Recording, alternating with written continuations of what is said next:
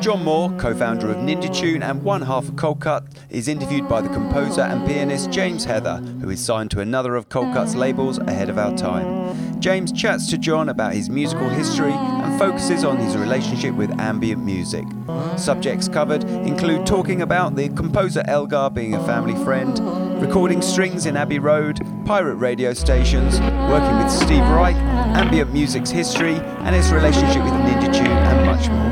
John picks his Desert Island discs of ambient tracks, and James picks some ambient highlights from Ninja Tune. This is an edited version of an original broadcast which aired on James's Moving Sounds monthly show on Soho Radio.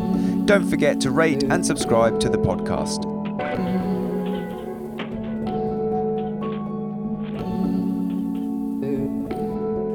Today is a really special show. It's focusing on the Ninja Tune label and more on the ambient side of the catalogue.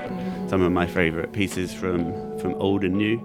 And we've got a very special guest coming up called John Moore, who is Coldcut and co-founder of Ninja Tune. Did you want to say hello, John? I did want to say hello, James. Yeah. Hi, thanks for having me on. Yeah, no, but it's an honour to have you. It's brilliant. So we're going to talk to John later about his history in music and relationship with the ambient genre, and talk through some sort of classic and new Ninja Tune songs and his thoughts on those.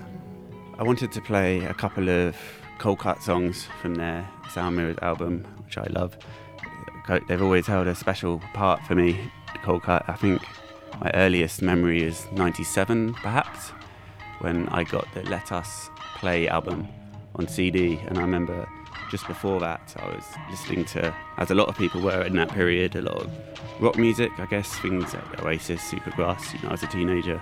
And that's all good stuff in its own way, of course, but I went around a friend's house one night and we listened to DJ Shadow introducing, and then I started to research a lot of that stuff and bought Coldcut Let Us Play, and I remember looking at the sort of liner notes in my room and reading a lot of the more political statements and thinking this is something else. This is from a different dimension to what I've known before, and like a love affair started with the Ninja Tune label basically. And I was very lucky to have a very small part to play in the promotion of Sound Mirrors 2006, I think now. So I wanted to play first off a track called Sound Mirrors, which I'm sure John will tell us about afterwards and how that track was made, and also a track called Mr. Nichols featuring the brilliant multidisciplinary artist Saul Williams.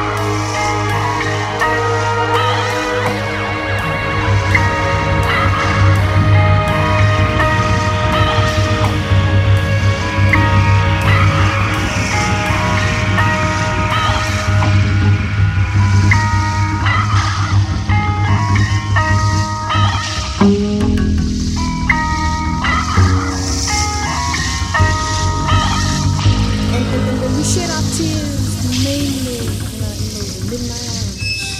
You know those midnight hours. I know you know about the midnight hours. Back inside the window. I can't promise you anything, but I trust there's far greater reason to live. I know you've become disheartened and disillusioned by the current state of affairs. Your stocks have fallen, your investments have failed you. The man from whom you took orders has been ordered to jail by his and your subordinates. You question, what is this world coming to? What is the profit margin when you're forced to pander to the marginalized? Where's the glory you dreamt of as a child, dressed as a cowboy? Your play gun pointed at real targets. Your mother, holding her tongue as your father consoles her with the words, "It's just boy stuff." Well, you joined his fraternity. You grew into his old suits. You acquired his beliefs, you embodied his dreams, and with them his oversights. How long did you think it would last? It's just a matter of time. The world is far from over. Look, your mother outlives your father. Your sister outlives your brother. And if you jump from this window today, she'll also outlive you. Look at her, sitting in her Midwestern home, tuned into Oprah once again. Today, she learns to meditate on a second-hand couch. Meanwhile, you stand outside this window 12 stories above the ground, one story remaining untold.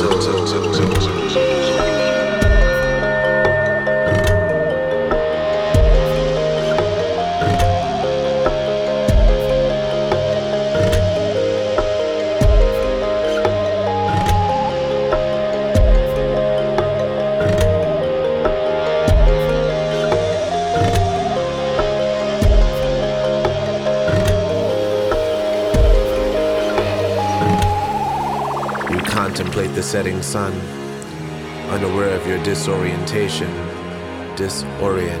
turned away from the east. The shifting current seems to conspire against you. Mr. Nichols, you failed to see that you've always stood outside of this window, perched on the threshold of oblivion, countless man-made stories above the truth. For so long you've stood facing the setting sun, mistaking the complementary unified duality of nature as being right or wrong, good or evil, God or devil. Mr. Nichols, instead of stepping from this ledge into the downfall of your uprise, why not just turn around? Lessen the intensity of your western glare and face the rising sun. Note the energy swirling from its center, how it illumines us all, and only the birds fly first class.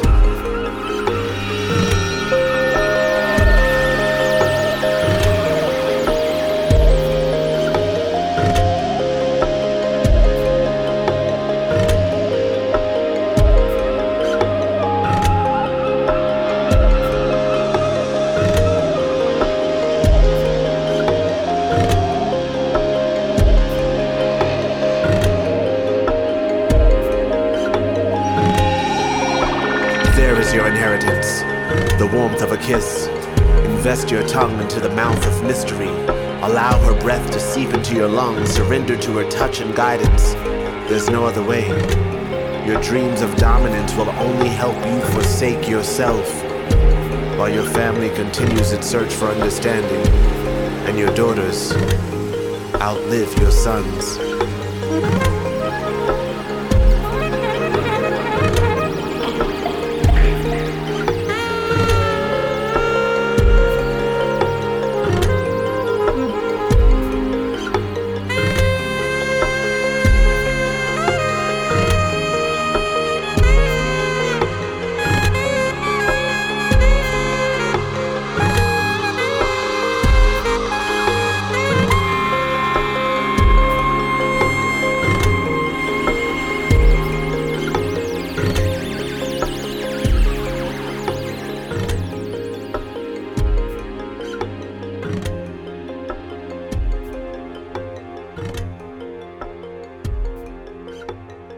I've got John Moore next to me for one half of Coldcut. with Matt Black. I wanted to talk to you about those two tracks first, if that's okay, John. Cool. So let's start with Sound Mirrors. Sound Mirrors. And if you could talk about the making of it. Well, it started with the loop that starts at the beginning, which came off a Musique Concrete record from back in the 1950s, which was, in some respects a precursor to ambient music. I won't mention the actual album because I don't want other people sampling it. I actually can't remember, to be honest. And just built from that loop, really, and worked with a guy called Paul Brook, who's an amazing programmer and musician, sadly passed away now. And we developed that track, we did a rough string arrangement, and then we got asked by Bang & Olufsen.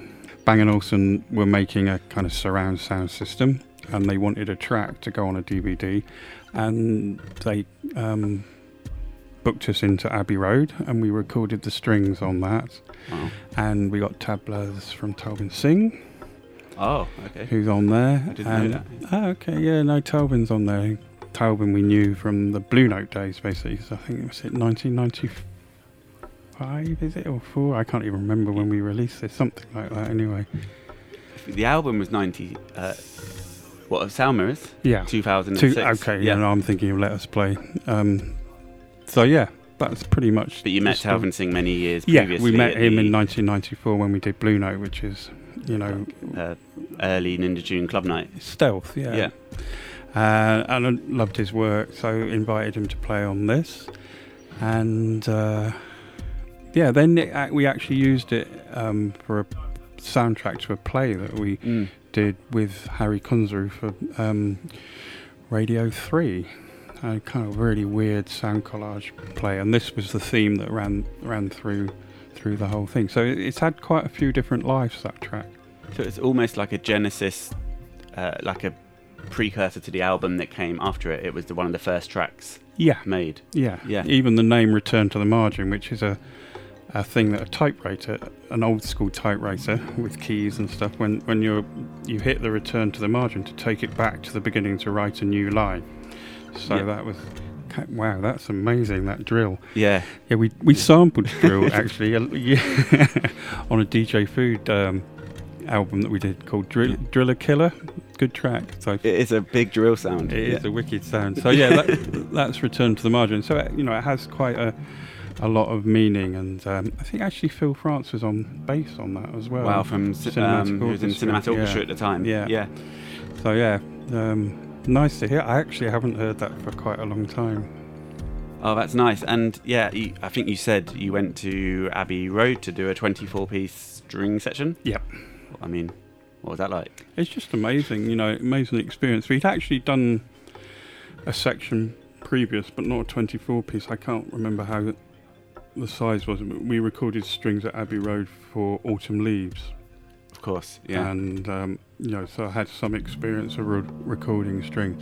It's just, Abbey Road is a historic and magical place. There's something about it. I got to tinkle on the piano that I think the Beatles played on very jealous. many times. And, the guy that was the studio engineer for the session with white coat, pencils in top pockets, proper kind of old school feeling. And it's fascinating to see from a technical point of view how they mic'd it all up.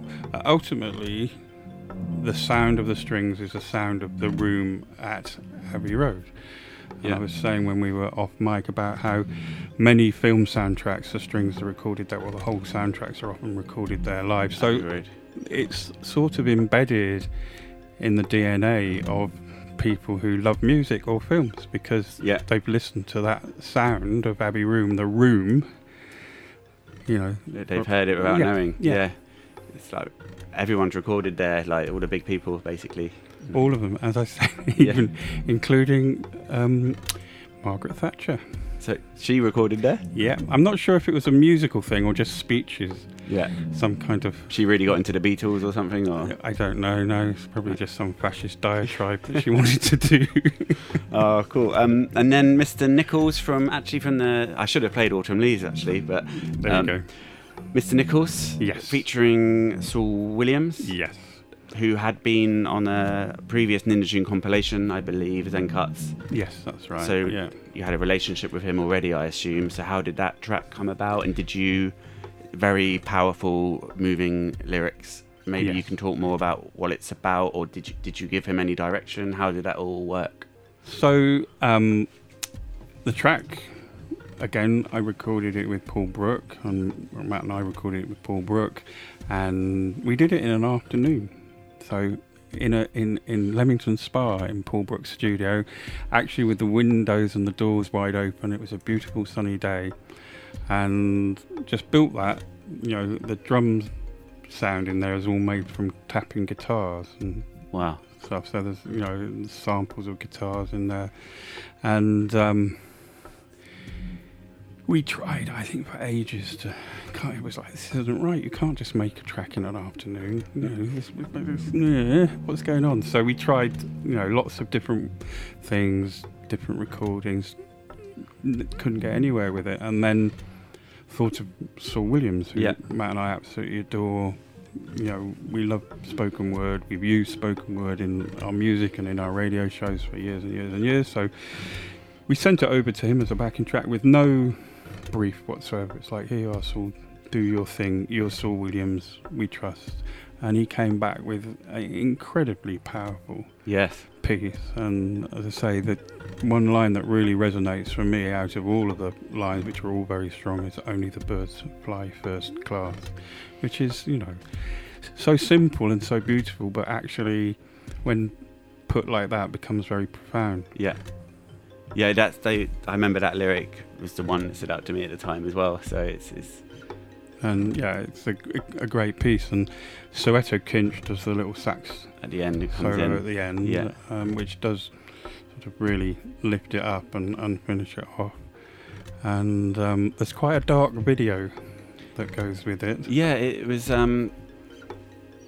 about suicide, the video, I believe. Effectively, yeah. And again, an unusual tale of a strange world of how things happen quite randomly, but actually quite beautifully. So we were looking for a video for it. We commissioned various people. We had quite a few briefs, and then this video had been made for somebody else. Yeah, and it was too dark for them, and came in, and I synced the track across it, and it just fitted perfectly, and it seemed appropriate.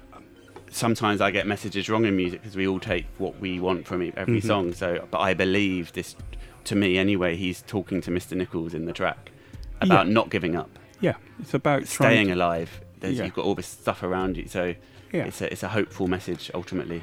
It is. I mean, like a lot of hopeful messages, they often come encased in quite a sad structure, as it were, and I like that melancholia.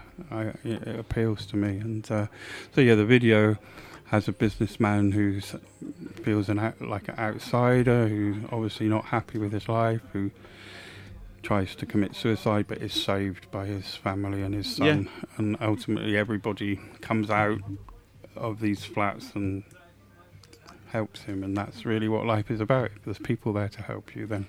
But they're absolutely brilliant tracks, and they're all-time classics to me. Thank you very much. Very special. So, yes, I mean, I've got to say it's quite intimidating being sat next to you doing my third show ever. When you were a founding member of Kiss FM when it was a pirate in the 80s. Yeah.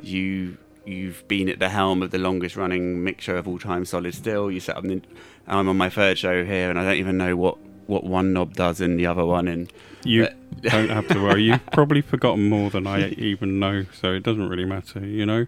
I used to love John Peel. I quote often him, and he was a brilliant DJ because it was warts and all. Effectively, he would sometimes take the wrong record off while it was playing, and we all do it. So in a way, that gives character to what you're doing. And I feel like that side of your story's been told a lot in terms of Kiss FM, Solid Still, more club culture, Stealth, the early Ninja Tune nights, everything to do with Coldcut and Ninja Tune, and that's great. I don't want to go there too much today because I'm want to explore your relationship with the ambient music genre, which I mean, obviously was a big part of that era, and it's still a big thing now.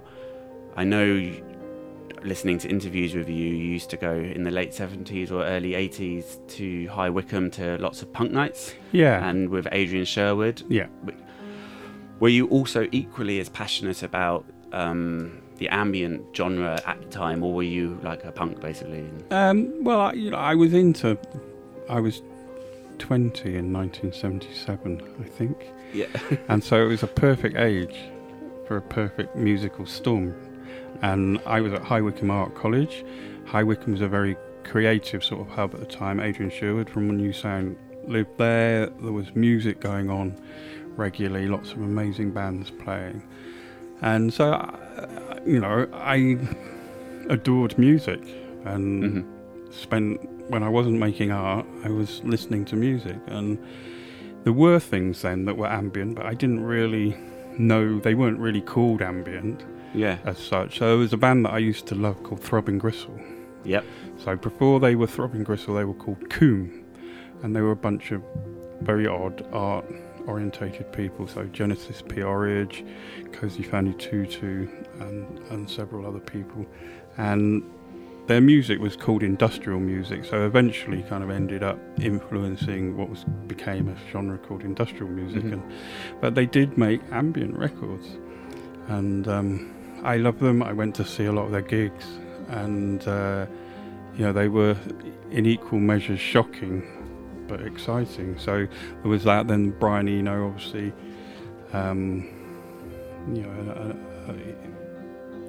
probably wears the crown when it comes to ambient music, and some people may say that he actually coined the term in some respects.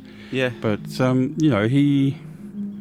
he came out of a fantastic art school band, Roxy Music, another band that I used to go and see, and added a sort of otherworldliness to their work. And some of their records aren't necessarily really in the genre of ambient music, but they contain many of the things that ambient music is. So I love them as well.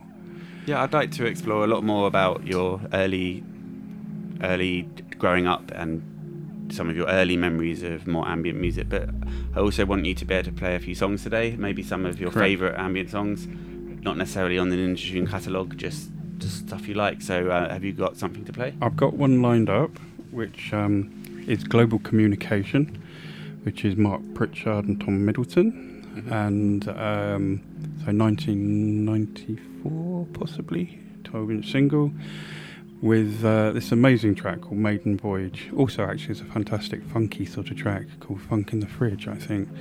But Maiden Voyage for me is just such an amazing track, and we would play that in clubs that we did, Big Chill, the Ambient Club. Yes. This was a massive hit, for want of a better word. And he'd come up with. He was from a similar place to Aphex in Cornwall, I believe. Tom Middleton. I think so, yeah. They went on different musical paths in the end, but they came from the same sort of bucolic country sound. Yeah. So that's always been a thing in British music as such. You think of Elgar. I don't know if you know Elgar. Of course, yeah. Wonderful classical musician who I think lived in Morven, which is where my parents are from. So my dad was a massive Elgar fan, and actually Elgar wrote a piece of music based on my mum's maiden name, which is Gedge, Gedge. So unusual surname in as much as it's a musical progression. And he was so fascinated by that when he met my grandparents that he wrote a piece. When Elgar met your grandparents? Yeah, because my grandfather was the chemist in Morven at the time that Elgar lived there. I find something new every time I meet you. Wow, that's... So, it's weird from Tom Middleton to Aphex Twin to Elgar, but it's a classic British tradition of what I call bucolic music or countryside music, effectively. Yeah. Okay, let's hear this one. It has a very slow start, but then that's like a bit of All of Us in the Mornings. Here we go.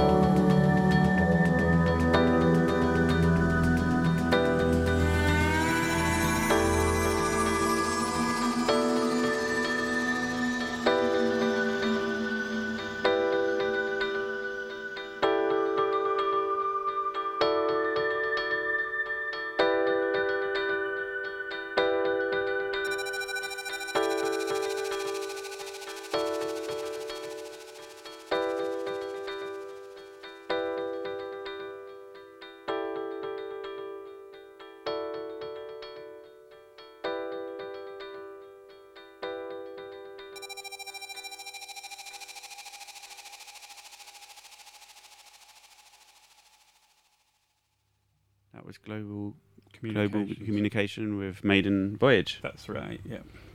A classic. Total classic. So John, I wanted to talk to you about. Yeah, you grew up in Thame. Thame, near Oxford. Yes. Yeah. So any childhood memories of the more ambient genre in any way, shape, or form? How did your love for music start? Probably by my grandfather, actually, who lived in. I've talked about him earlier, but lived in Malvern. Elgar's mate. Elgar's mate, yeah.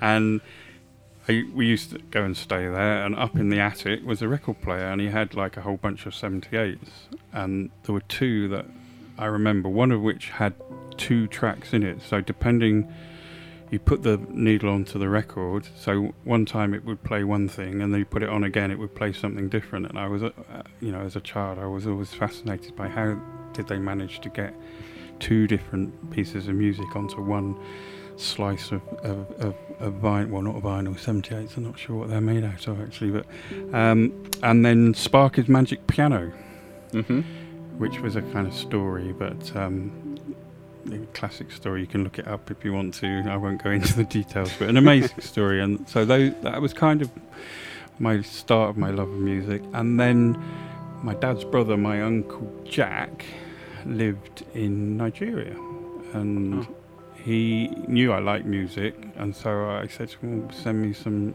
Nigerian music. So he sent me some amazing Nigerian 7-inches, and just grew from there, really. I remember my dad went to Russia and he bought a 7-inch of Yuri Gagarin, who was the first man in space, like a Russian 7-inch, which I've still got, of recordings of Yuri Gagarin in space. And then, you could say that's sort of ambient, because there's just like weird noises and stuff, and static and space noises, and then Yuri Gagarin speaking in Russian from time to time. And I just loved music, so Jimi Hendrix was a big influence. So not quite ambient as such, but some very lush productions and amazing virtuoso guitarist, obviously, and all different things. And I would look for things on these records, like there was a band called Traffic, who were a kind of interesting rock band. Steve Winwood, I think, played flute with them, and they had sort of a weird semi-ambient track. So I was always on the lookout for things like that. Got into punk, got into post-punk, got into African music, then Latin music. I just travel down these wormholes, find an artist that I liked and then investigate them. So,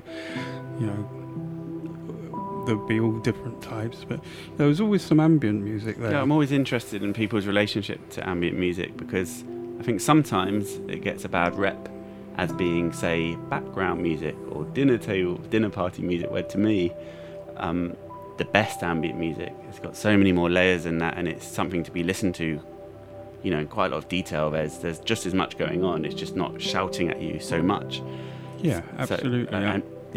So, I think all genres, as they progress, people come along and they take that idea and they can take it in different directions. And one of those directions is to, a bit like a photocopier, is to kind of continually copy it to the point that it becomes devalued. So you think of an artist like Picasso. His original work's amazing, but his influence, as it was copied over and over and over again, kind of devalued his work to a certain extent, until you actually go and experience it for real in front of you in a solid human interaction with that form. And it's the same with ambient music. It's an incredible form of music, because it gives your brain room to make up its own mind. And in a way, radio's there's similar. no vocals. Not so much. Not as many vocals. It's a lot of people talk about ambient music as Satie, the composer, started it with some works he had done in 1917 in quite an artistic, contrary way at the time. He called it furniture music, I believe, and then obviously Brian Eno contemporized it with music for airports. But what I was curious is, what is ambient? Like, surely music that's more meditative and relaxing didn't start in 1917. People before the year of 1917 were obviously listening to relaxing music, which was also highly detailed as well, surely. Yes, I think, there's singing bowls, there's sort of healing bowls, and that form of music. There's gong music, chameleon music. That can have a similar sort of ability to take you to another place. You should update the Wikipedia page for ambient music. I'll get on it. I think architecture, I've always postulated this theory, which is could be completely wrong, but architecture and music have an intimate relationship that's not given enough kind of discovery and credit. So, for example, a big room, a big church, for example, has a lot of reverb, natural reverb in it, and so if you play one note, it's going to last for quite a long time, or if you sing one note, it's going to last for have quite a long tail. It's have a long tail, exactly. Yeah. So that led to a form of music, because you couldn't have short notes because they would start to clash, or you couldn't, not that you couldn't have short notes, but you couldn't play notes too close together, because then they could potentially interfere with each other unless you played the correct ones, which would then build up effectively what was a drone. So probably quite a lot of what they call liturgical music, so sort of religious music that was sung in churches, could be considered to be a form like of Gregorian chants. Yeah, that kind of thing. Yeah. So that could be considered a form of ambient music in some respects. And then as architecture changed, and musical instruments changed with it. So particularly again religion. So when churches became smaller and sort of Georgian churches was much smaller, you have things like the harpsichord, which were lots of short notes, which sounded a lot better in a smaller room with a sharper, smaller reverb, effectively. So anyway, that's one potential idea. And artists, particularly like fine artists, have always been interested in, I think, ambient music and experimentation, and Sarti was part of, I think some people would argue, part of what was called a Dada movement, so an Italian movement, which was particularly prevalent before the First World War, and sadly a lot of the artists involved in it were killed in that war, but their musical legacy still runs through through us and through many different artists. I mean, talking about sort of ambient legends, Steve Wright. Yes, I believe we're gonna play a song by Steve Wright. I think we can't have a ambient show without playing a track from his. So, correct. I mean, you actually worked with him at some point? Or? We did a remix for him of music for 18 musicians, which was quite a task. But we did it, and we remixed it, and then we performed it at the Barbican, and it was amazing. And he's just a wonderful, creative man, and the sort of minimalist classical music is definitely his creation, his baby. And I'm sure if he was being interviewed, he'd give his own personal roots and describe where those ideas came from. But again, it's a seriously meditative experience. So the track that I've chosen, some people might recognise. Electric Counterpoint. Yeah, they may recognise it from a band called The Orb. Yeah. As someone who wasn't around at the time so much when I try and find that song, there's a lot of versions of it. Yeah. There's obviously a good reason for that. Of Electric Counterpoint. Yes. I mean, it's the whole album, and each track. So like classical music comes in parts quite often, and it's like a story. There's the introduction, there's the meat of the story, the conclusion, the end. It's like a symphony almost. Like a symphony. So that, I suppose, is from his classical music practice. But this version, which is version number 3, I think, is the one that the Orb used on Little Fluffy Clouds. Yeah, and not the length of a symphony either. No, 4 minutes 42. Fortunately, a short version. Yeah, I mean, music for 18 musicians in its entirety is like 25 minutes long. Yeah. I did actually play that. I was on a pirate radio station for a while called Network 21. So it was pre-Kiss FM. Wow. As a pirate, and it was out there and arty, and I played the whole of music for 18 musicians on the radio, which, you know, at the time was considered a little bit bold, yeah. But, you know, I'm happy to do that. Great, let's hear it.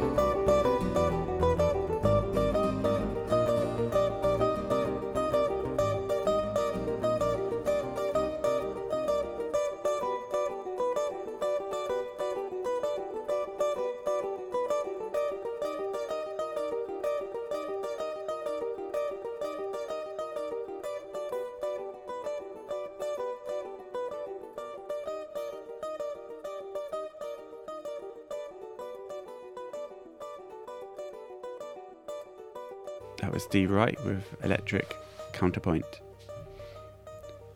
So John, I wanted to maybe play a few Ninja Tune songs from back in the day, from the more ambient side, and I was curious, you obviously made Autumn Leaves back in the day, and in the clubs there was a lot of chill out rooms at the time.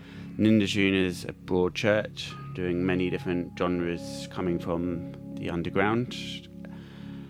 But what's ambient's influence on Ninja Tune as a whole in its genesis and its sensibility in general, even when the tracks aren't ambient? Do you think there's a strain going on in the music? Yes, I think you could say there's a drone that runs all the way through. You know, the whole chill out thing, which unfortunately now has got a kind of bad rep in terms of a name, in the same way that actually trip hop became like a bad word when it shouldn't have, because it was also an amazing genre, and ambient and trip hop had an interrelationship. You know, clubs like Megatripolis that we'd play at, which were amazing, because there'd be a room where there was politics being discussed, there'd be a room where there was, you know, shirts off banging techno, and then there'd be the chill out room with us and Matt in particular, Mixmaster Morris, Kev Folks from DJ Food, and you know, KLF at the time. KLF, yeah, you know, mixing with them a little bit. Yeah. There was a lot of people out there that were doing things along that genre, and you know, it was the introduction of visuals into clubs that were more than just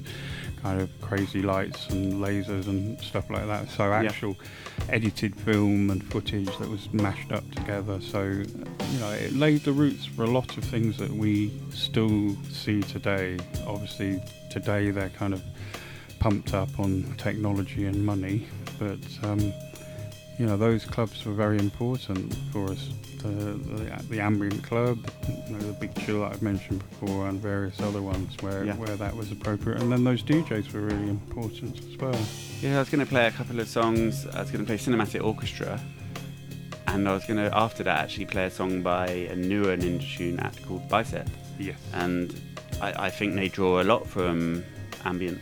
I mean, it's a bit more banging at times, which is brilliant. Obviously, I'm going to play a track called Drift, which is one of the more relaxed ones on the album. But going back to Cinematic, Jason was working at Ninja Tune, right? Yeah, Jason worked for us. He was doing, I think, International. Yeah. And you know, like a lot of actually people that work at the label, they have their own side thing. Side hustle, I think it's called in young people's terminology. Get your hustle on. And so, you know, Jason was doing our international stuff, which is great for an artist to actually work at a label. Then you get to understand a lot more of what's important and what things that you need to do, and how the whole system works, and you know, how as an artist you can actually make that happen a lot easier in some respects if you have an understanding of the business and how that business works. So yeah, lovely guy, Jason, wonderful guy, and I don't know quite how he presented it now, but I've got this feeling that he just came in one day and said, I've done some music, do you want to have a listen? And it's like, yeah, that's good. And it, you know, it's a sort of mixture of ambient textures and jazz, and drawing from the jazz a lot. I feel and moving things on. So you know, the sort of traditional hip hop stroke sampling thing that would influence a lot of the artists, including ourselves on Ninja, but taking that in a different direction. And, you know, amazing band, and brings tears to your eyes, the beauty of their music.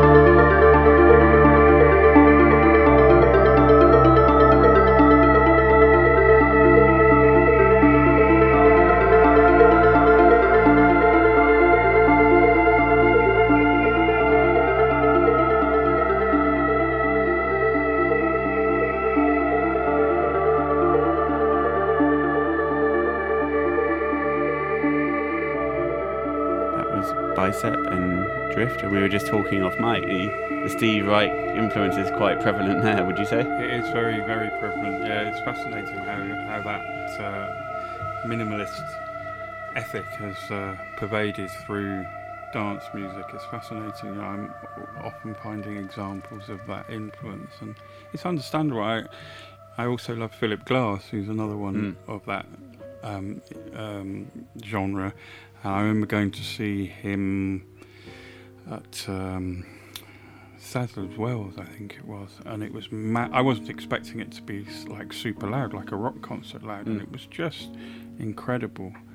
And I can see why it influences people, because it's melodic, but it is repetitive, like a lot of dance music is repetitive, but shifts or phase shifts in time. So there's micro incremental movement. Like I was saying earlier, it's so much more than background music because of the subtle detail going on. Yeah. And the evolutions in the music. That's what keeps the brain occupied. We kind of like repetition, humans. We do. We like things that circle around each other but then change. And so obviously the human element is quite important. I'm sure that goes back to early music, Yeah. as well. Yeah, absolutely. So we're sat in Soho here, and it just dawned on me actually mid-song there that you were working in Reckless Records. That's right, which is still here. 80s, which is round the corner. Berwick Street, yes. And before, because you haven't always been in music, you were a 3D design teacher or craft teacher? I was, yeah. So I went to art college and I studied three-dimensional design. So Yeah. I got a degree in silversmithing, ceramics and furniture. Yeah. And then I went to postgrad and did a teaching certificate. And but in between those, I worked at Reckless Records, selling records. That was your sort of link to music.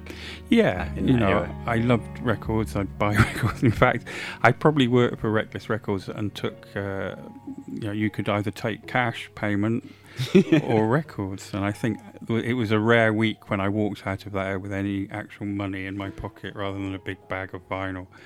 And, that was where I met Matt. So he was working again round the corner. So Matt, the other half of Coldcut and Yeah. Co-in Industry founder, Yeah. Matt Black. Matt Black. Yeah. So he came in, and I sort of knew of him. He knew of me. He was a very good scratch DJ and a very good mixer, computer programmer.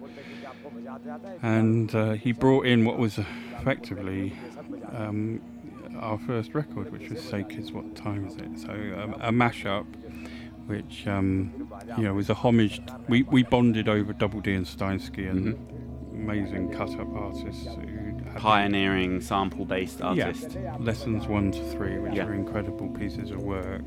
And we were one of the very few people who were foolish enough to pay £40, which in 1989, maybe 1988, was a lot of money for a record. For those records, because they came out on a kind of club-only release, Disconnect it was called. I remember there was again another shop which was like a high-energy shop that had it in stock. I couldn't get it anywhere else, and they got one in, and I went and bought it. I was so excited. Ridiculous. But yeah, I met that Matt there. He brought in this tape. I just took the decision. We played it in the shop there and then, and I just thought, Jesus, this is amazing. And so we got together, and So at that point, you were still a teacher, yeah, I was and teaching you were part-time. DJing. Yeah. Your DJing career was going up. Yeah. Didn't you bump into the Kiss FM founder he was a taxi driver? Yeah. So I had Gordon Mack. So I had a show on Kiss FM. So I was running a club called the Meltdown Party, which was in a warehouse in Rotherhithe. And so when the GLC, which was the Greater London Authority, I think, something like that, so they got disbanded by Margaret Thatcher because she didn't like the fact that Ken Livingstone was in charge, and it was a fairly left-wing organisation, though it was amazing because they just put on millions of free concerts and they put money into the arts, and it was a really fertile and productive time, and they were very supportive. But when she disbanded the GLC, this venue at Rotherhithe, there was a kind of grey area, like who owned it, who ran it. The people that were there just kept it open, so I started doing parties there. And I booked a taxi to take me there, and Gordon was the driver, and we were chatting, and I told him what I was doing, and he said, well, I do this station Kiss FM, and I knew this guy Nicky Holloway, and I actually knew that Nicky was going to give his show up, and he'd already told me.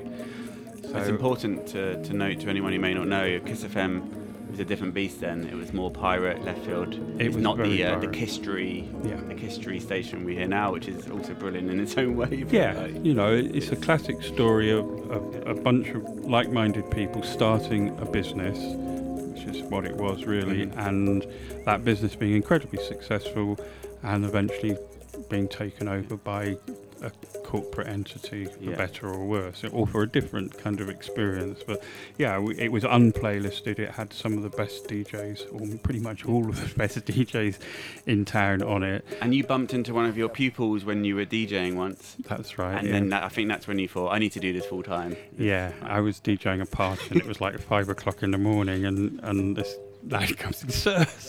I was like, oh, what are you doing here? Yeah. That was Great. it. And then Ninja Tune came out of that, so yeah. So thanks to that pupil. A good journey. Well, I'd wanted to push it to the next level, but you know, sometimes you need a little kind of tap on the shoulder to remind you that this is what you need to do. So what's next in your Desert Islandist of ambient songs? So I'm going for a track from David Sylvian, who, this is a solo track from him, and I love Japan. They're an amazing band, and I like David Sylvian, but actually my partner Sabronia reintroduced me to them in a way, because I'd kind of, like you do with some acts that you love and then you just sort of forget about them, or anyway, she reintroduced me to them, so I dug out some of their records, and this is one of them.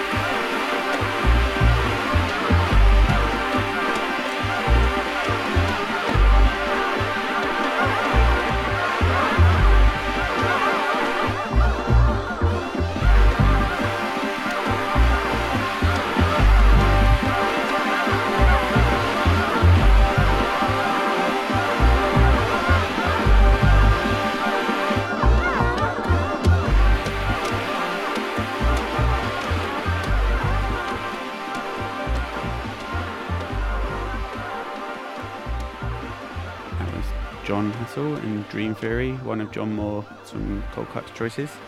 John, can you tell us any more about that track and why you chose it? I just love what John Hassell does. So he samples. Effectively, he was a sampler or sampling musician before really sampling was invented. So again, another artist that was influential on me, and he plays all the right notes as far as I'm concerned. So I just love his music. It's got lots of texture. It's hypnotic, and I'm not sure much of his history. I've got a strange feeling that he comes from Lewisham, which is interesting for people who live in London, but that's about it, without looking him up.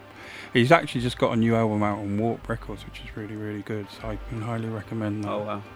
Yeah, I'll be putting all these tracks on. I've got a Moving Sounds playlist on the internet, Spotify, Apple, Deezer, etc. So I'll make sure I put all these tracks up there for people to listen to. So DJ Food. Yes. What's that all about? What's so that that was like a pseudonym for Coldcut. Yes. I'm gonna play a favourite of mine, The Crow, the Funk Fusion version. Okay. So if you could sort of explain a brief history of DJ Food. Yeah. Yes. Well, when Matt and I left the record label that we were signed to when we first started Ninja, we weren't able to put out records under the name Coldcut because of contractual issues, a classic pop industry issue with a lot of artists, and so we invented a whole bunch of names, and DJ Food was one of them, and literally it is food for DJs. So the idea was these were like breakbeat albums. So again, in dance music genre, there'd been a history of records that were put out that you could use to make either other records or in the club to mix. And so we started this series called DJ Food, and it was me and Matt and Paul Brook again, who I spoke about earlier, and they were sometimes called jazz breaks as well. So, and we did these volumes, and they very sample heavy and meant for DJs to be able to mix with. But slowly that thing, like a lot of things that Matt and I have done, kind of develops into something else. So PC, Patrick Carpenter, came along, wrote me a letter, I think, and became an engineer, and then started working on the DJ Food stuff and started playing quite a lot of the tracks and collaborating with me and Matt. And then Strictly Kev, another member, he was in this collective called Open Mind. He's a stunning graphic artist, and we call him Strictly because he was strictly on the nail every time, and a brilliant DJ. And he became part of the collective, and eventually actually Matt and I stepped back and sort of passed the baton on. I can hear in this bass that we're hearing now coming in on the track as I gradually turn it up, it's sort of, I can hear cinematic, like a bit of Phil France in the bass. I don't think it's him playing, but you can hear how the music evolved through the eras in the Ninja Tune history. Like, to me, I can... It's interesting when you go back, and go through the catalogue. At the time, you probably don't make those connections necessarily, but actually when you listen back... Mid-90s, right? I think. Yeah. I think this was 2000, actually, this one. This version? Yeah. I'm not 100% sure, again, but... hazy. Well, dates and times and days aren't necessarily important to a musician, man. Great, well, let's hear the Crow Funk Fusion version by DJ Food.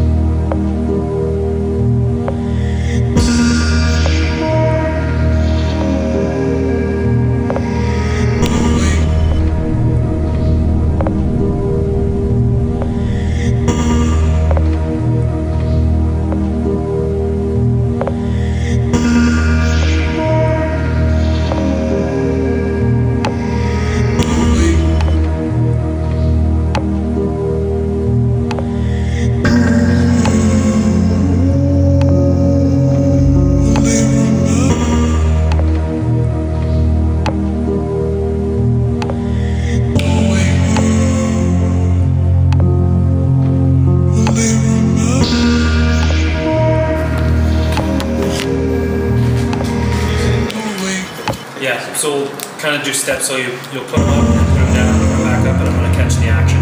Even right here when you're about to you spread them out. So on 3, 1, 2, 3, go for it. Good. Yep.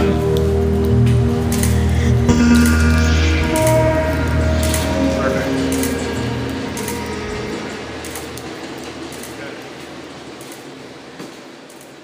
That was Lee Bannon with Artificial Stasis on the Ninja Tune label.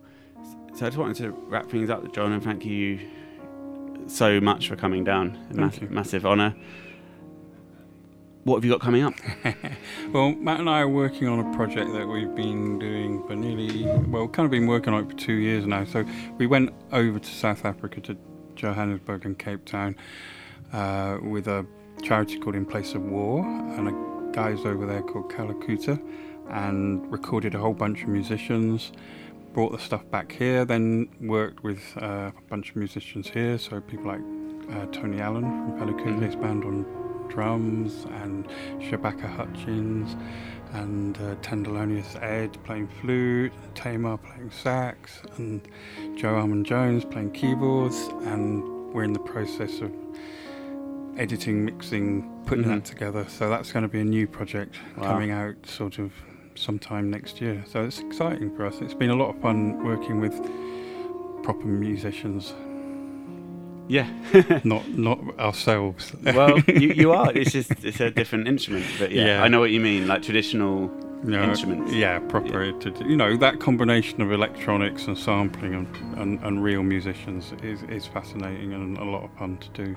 Cannot wait to hear that. And would you like to choose a song to play out the Moving Sound show? Yes, well, it seemed appropriate, as I mentioned, this was a South African project, that we end with a South African musician and the daddy, really, for me, of all South African musicians, which is, well, I know him as Dollar Brand, but a lot of people know him as Abdullah Abraham, and this track called The Mountain. Okay, thanks a lot.